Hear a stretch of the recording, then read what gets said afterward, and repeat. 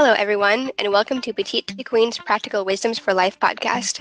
I'm Amanda, your host of today's show, and I'm here with our co-founders, Lynn and Tina, as well as Director of Operations and Communications, Rachel. Today, we'll be discussing how we use social media and what we should watch out for. Rachel, I'd like to ask you the first question. What are good uses for social media? Thanks, Amanda. What are some good uses for social media? God, there's so much that social media can be used. Obviously, its main intention seems to be being able to connect with people that you know from the outside world, or making new connections with people that you haven't met in person before. And it does an amazing job at that, of course. You can speak with anyone, anywhere. And it's amazing how small it can make the world. You know, you can talk to people from all walks of life, from all kinds of places, and it's just incredible. So obviously, with that, it's a really good way to stay up to date with your friends. You know, the friends that you may not be able to see all the time or talk to every day. You're still being able to keep tabs on the kinds of life that they're living, what their major accomplishments are, so you can have a chance to jump in and say, hey, well done. That was great work. Good job getting that promotion, getting that job, getting married, having a baby, whatever it may be. Good for you. And I'm so happy to see that you're happy. And that's another great way to use social media. But social media is also a great way to exchange other kinds of thoughts and ideas. It's an amazing way to transfer knowledge and exchange knowledge. You see a lot of revolutions or movements or protests being coordinated through social media. One of the major examples of that was the Arab Spring at the beginning of this decade, and that was pretty much organized through Twitter and Facebook. And it's amazing to see how social media can be used in those ways to be able to create a change in the real world, a real tangible change, and that's just incredible. Social media is also a great way to stay up to date on the news and what's going on in the world around you. So social media has a bajillion uses, and I think it's a great tool. What about you, Lynn? What are some good uses that you use? Well, absolutely. I agree with everything you've said. And I think that one of the key things to think about social media is that when you've already built a relationship, social media can enhance the relationship. So just to your point, you stay up to date on events and activities in the lives of your family and friends. It's a form of voyeurism, and gossip, which, maybe they sound negative, but they can be a really good thing in certain circumstances. So, for an example, I use social media to post the memorial services for my father and my husband. And it made it really easy for those who needed to attend virtually to do so. It was a wonderful tool. And, as an example, one of my good friends did not receive, through mail, the postal system, the notification and the invitation to my husband's service. And she also the announcement didn't make it into her feed, right? So she decided, she hadn't heard from me for quite a while, and she was wondering what was going on. So she checked out my main Facebook page, and she discovered that, whoa, my husband had died. And she just picked up the phone. She called me to make that deeper emotional and personal connection. And I'm using this as an example to illustrate the point that without the foundation of your relationships, social media can be very superficial. And it is an absolutely wonderful tool to stay informed about companies, topics, people, to make that world a lot smaller, to drive a conversation.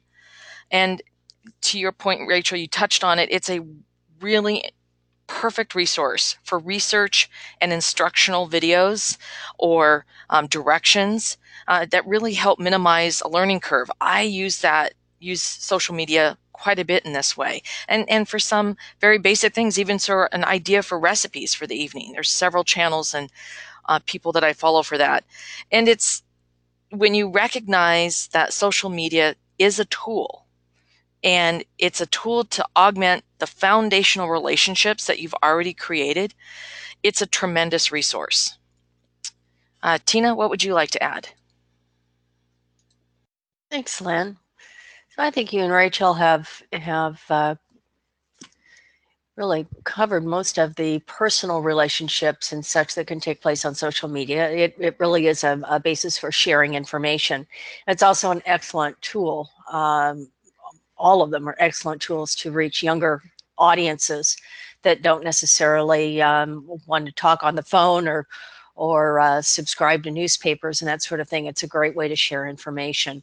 In the same vein, it's good for traffic alerts and criminal alerts. It's great for fundraising and crowdfunding, bringing attention to problems or causes.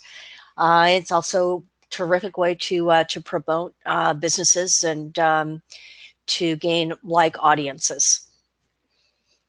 So I think all of those are excellent uses of social media. Those are some great examples of how social media can be positive and helpful. What should you consider before posting on social media? Lynn, what would you say? Okay, I get the tough one to start here. So, in my opinion, you do not need to post everything you do all the time. It's just overwhelming, and to be perfectly honest, it's irritating. The same thing goes for nonstop bragging. You know, every post should not be about puffing up yourself to put others down. Forcing your political or religious views on others is unnecessary. I don't want to say in any way that you can't be passionate about the things that you believe in. That's not what I'm saying here. This goes to another point about being a hater, being disrespectful, and just plain old mean. It's sick and it's wrong. And it's important to especially consider your feelings before you post. When you're angry and upset, you risk posting something that you're going to regret. I feel a good rule to follow is if you would not say whatever you've written to someone in person in a civil and respectful manner, then you should not be posting it. One thing to consider is you should absolutely think about how a current or potential employer would view your posts. Companies are investing in psychological profiling based on your social media footprint, and they use that when considering promotions and new hires.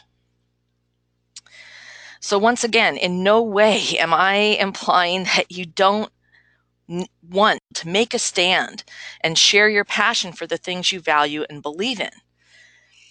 The key is to maintain compassion and respect in your words and your tone.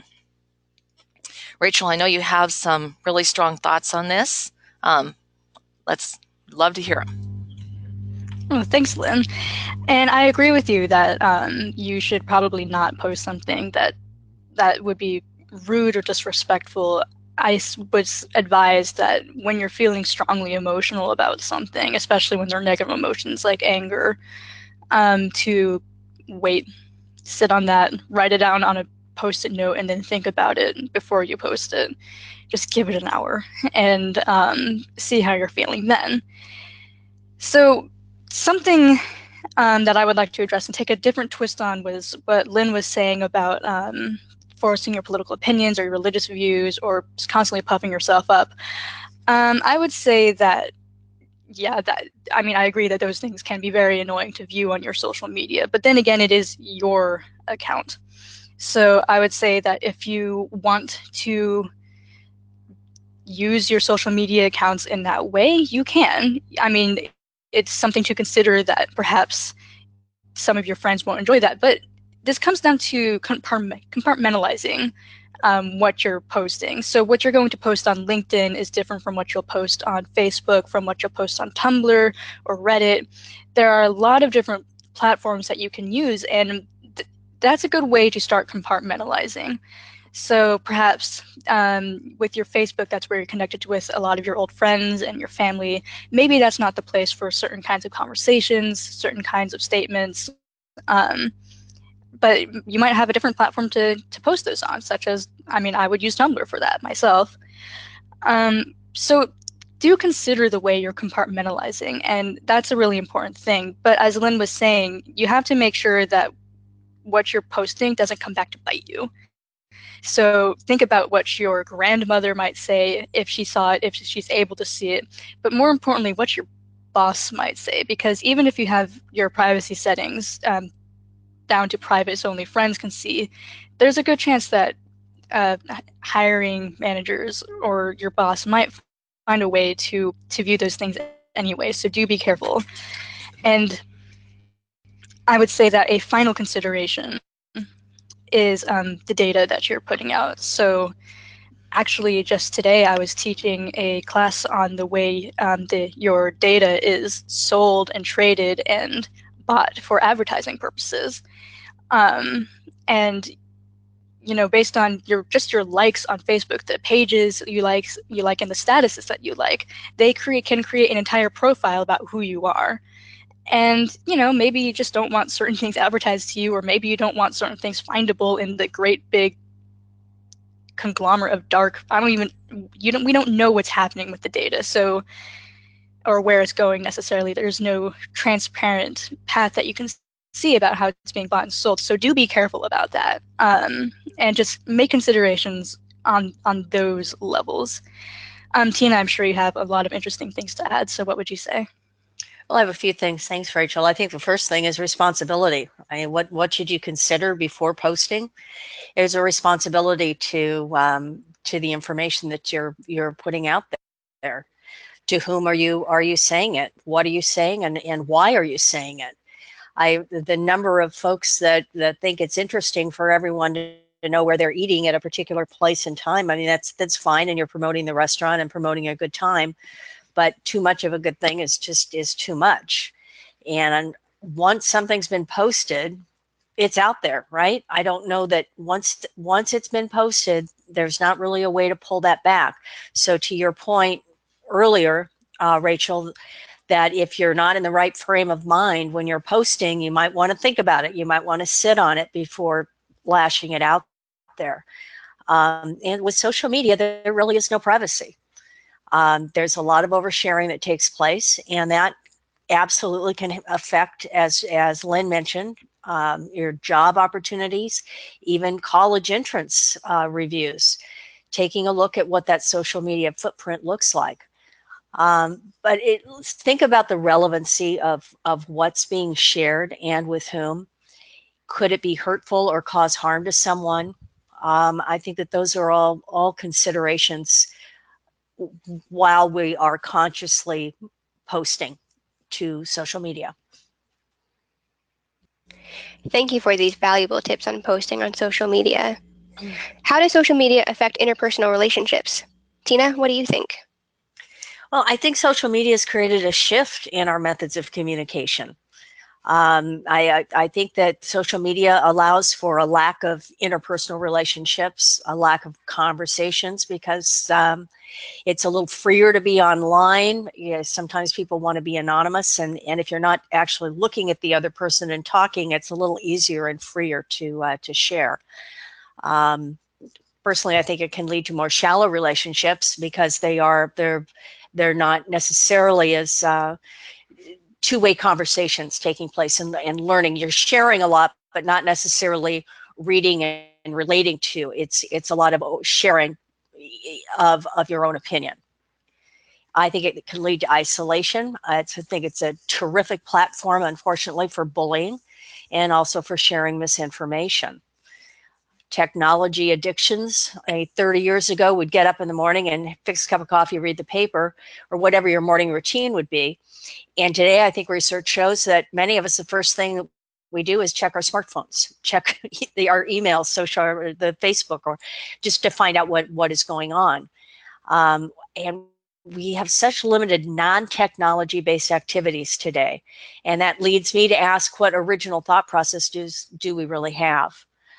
So I think that social media has definitely had an effect on all of us.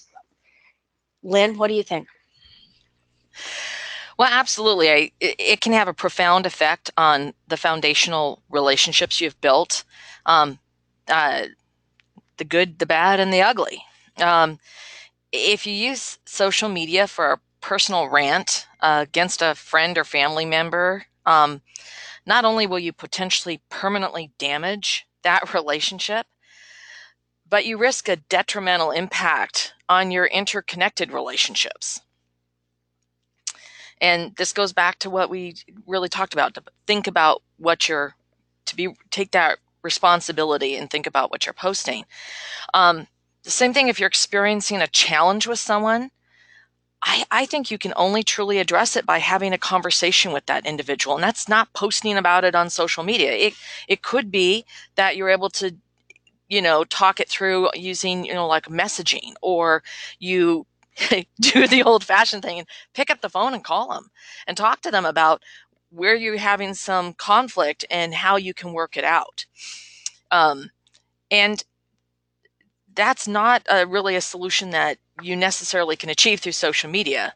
It's one that it's that interpersonal connection and having that deeper relationship. So it's not social media that's affecting your relationships, it's your actions. So you need to own it. When you celebrate and appreciate the people you care about, you are injecting positivity and affirmation into yourself and others. And social media is a wonderful tool to enhance your interpersonal relationships by sharing your activities and your events, and by giving thanks and expressing your love and joy. Rachel, what would you like to add?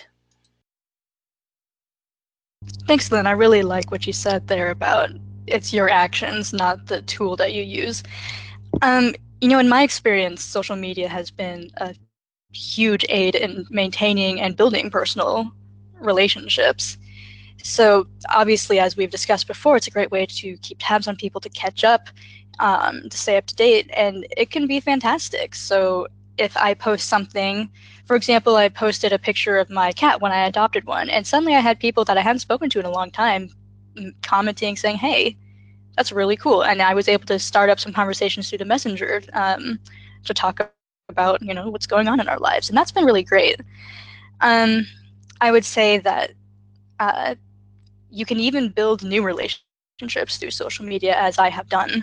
So back in 2013, I made a Tumblr account, and through posting certain things about particular bands, I started a conversation with another woman, and we started messaging, and then we started Skyping, and she would send me Christmas cards, and she lives here in Ireland where I've moved, so I've seen her a few times now, and it's great to finally have face-to-face contact with someone with whom I've been speaking for years, and that's a lot of fun, and she's a great friend of mine.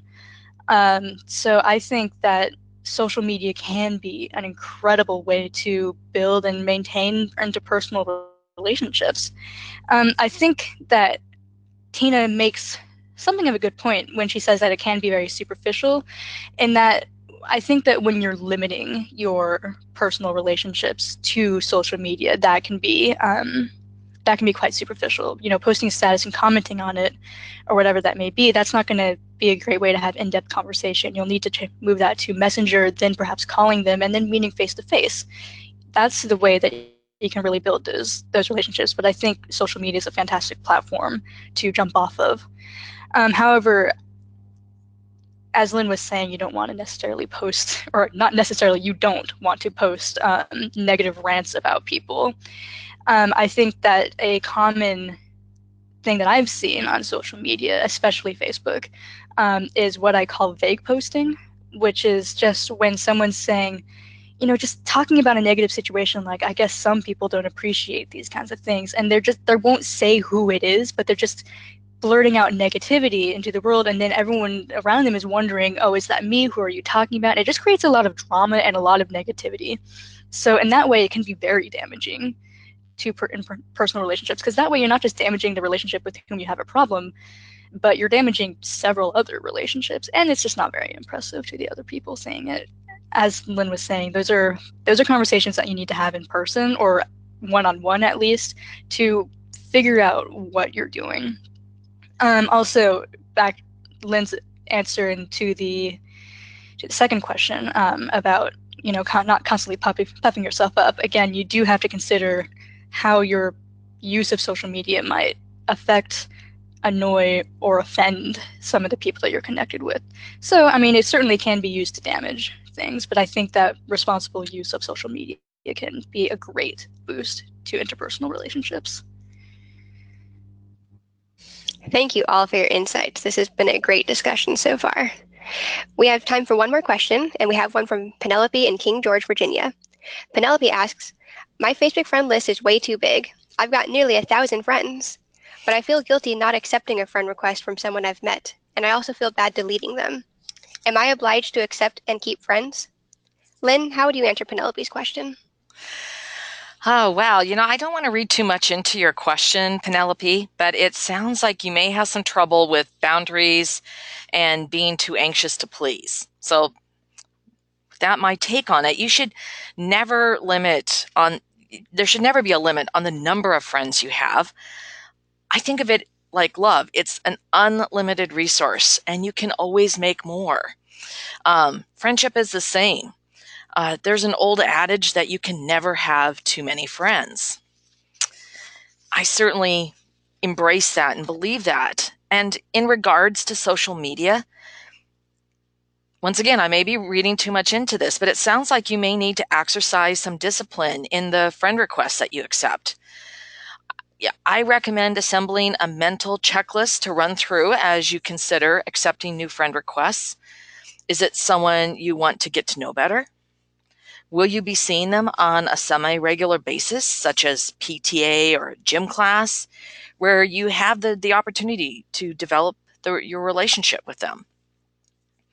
Are you involved in an activity or an organization you want to learn? Are they involved in an activity or organization you want to learn more about or are already interested in joining? Or is this some perfectly nice individual you randomly met once during a Pokemon raid? I think the answer to your question is obvious when you think about it. Tina, what are your thoughts? Well, Lynn and Rachel both know that I'm not a big Facebook person. I'm trying to understand it better. But when you say you have 1,000 friends, it's like, my gosh, that's a lot of friends. And the question that comes up for me, is it about the number of people that are within your network, or is it about the people that are within your network? And if it's about the people, then I think that you have a much more discriminatory approach to whether or not you want to accept someone in your network. If it's about the number of people, then I would imagine it's okay to accept anybody and everybody. So that would be the screen I would put on that, and the lens with which I would try to answer your question. Is it about the number of people, or is it about the type of people? There is a social phenomenon. There's a phenomenon that's taken place because of social media, and they're called bots, and they're electronic pieces that infiltrate social networks. And you think that they're people when in fact they are robots, and they are designed to make products look better than they really are, to make products look as if and causes look as if people are really interested and out there and liking them, if you will. And they create friends when they're not actual contacts. So these bots can even swing popular opinions. They're very dangerous. But I think that when you're looking at those individuals that are asking to be friends, keep that lens on and see if they're people with whom, or if they're within your network and they're people that you actually do know through your social circles, or are these complete strangers that have just shown up. And then again, are you into the number of people that are there, or the relationships that you can create with the people that are within your network? Rachel? Thanks, Tina. Penelope, I think what you need to ask yourself is how you want to use your Facebook page and your profile. If it sounds to me like for you, you would like to be using Facebook in a more personal way, talking about your personal events and feelings and to be able to make connections with people rather than using it as a way to advertise your personal brand or whatever it may be. So with that in mind, if that is how you want to be using it, then you do need to be a little more choosy about who you accept as your friends on Facebook. I mean, personally, what I do is I do what I call a culling of my Facebook friends pretty regularly. Every 6 months or so, just whenever I get in the mood, I scroll through my friend list on Facebook and unfriend people who I never speak to anymore or who I never really spoke to. I often make Facebook friends when I move to a new area and I'm trying to make new connections, and then I find that a lot of these people I spoke to once and I never spoke to again. And in that case, I will unfriend them as well. It's just a good way to think about it is not to make yourself not feel so guilty is that they're not adding anything to your life and you're probably not adding anything to theirs either by showing up on their Facebook newsfeed. So, you know, you'll just be decluttering their newsfeed if you never speak and you have no personal connection. And on the other hand, you also have to consider the fact that many people that you unfriend won't even notice that you've unfriended them. I'm sure I've been unfriended by many people and I never had any idea because we don't mentally keep track of all the people that we're friends with, unless there's someone who's particularly significant. Now, if you unfriend, someone that you speak to every day and you interact with regularly on Facebook, then yeah, they're going to notice and you'll need to be more careful about that. But for the most part, nobody's going to see that you unfriend. It's not like they get a notification when you unfriended them. So that's something to consider. And about feeling guilty not accepting a friend request or deleting someone, if you ever get asked in person about by someone who sent you a friend request, like, hey, I sent you a friend request a couple of weeks ago and you never accepted it, what's the deal? You can just very easily say and explain to them, I keep my Facebook friends limited to my close personal friends and my family. That's just what makes me feel comfortable. And that person should accept that as a reason. And maybe as you two become better friends, if you do, maybe you will become Facebook friends and that'll be that. But Facebook is a tool for you to use whichever way you want. And if you're not comfortable having all those friends see what you're posting, then it's time to limit your numbers. Well, not even concerning the numbers, but time to get rid of the unnecessary people, right? So that's my advice to you, Penelope, and I hope that helps. Thank you, Lynn, Tina, and Rachel. I hope your advice helps Penelope and anyone else facing similar social media crises. We want to thank all of our members and guests who joined us for today's podcast. Next week will be another terrific dialogue at Petite to Queen. If you have a question or would like to suggest topics for discussion, please email us at jointheconversation@petitetoqueen.com.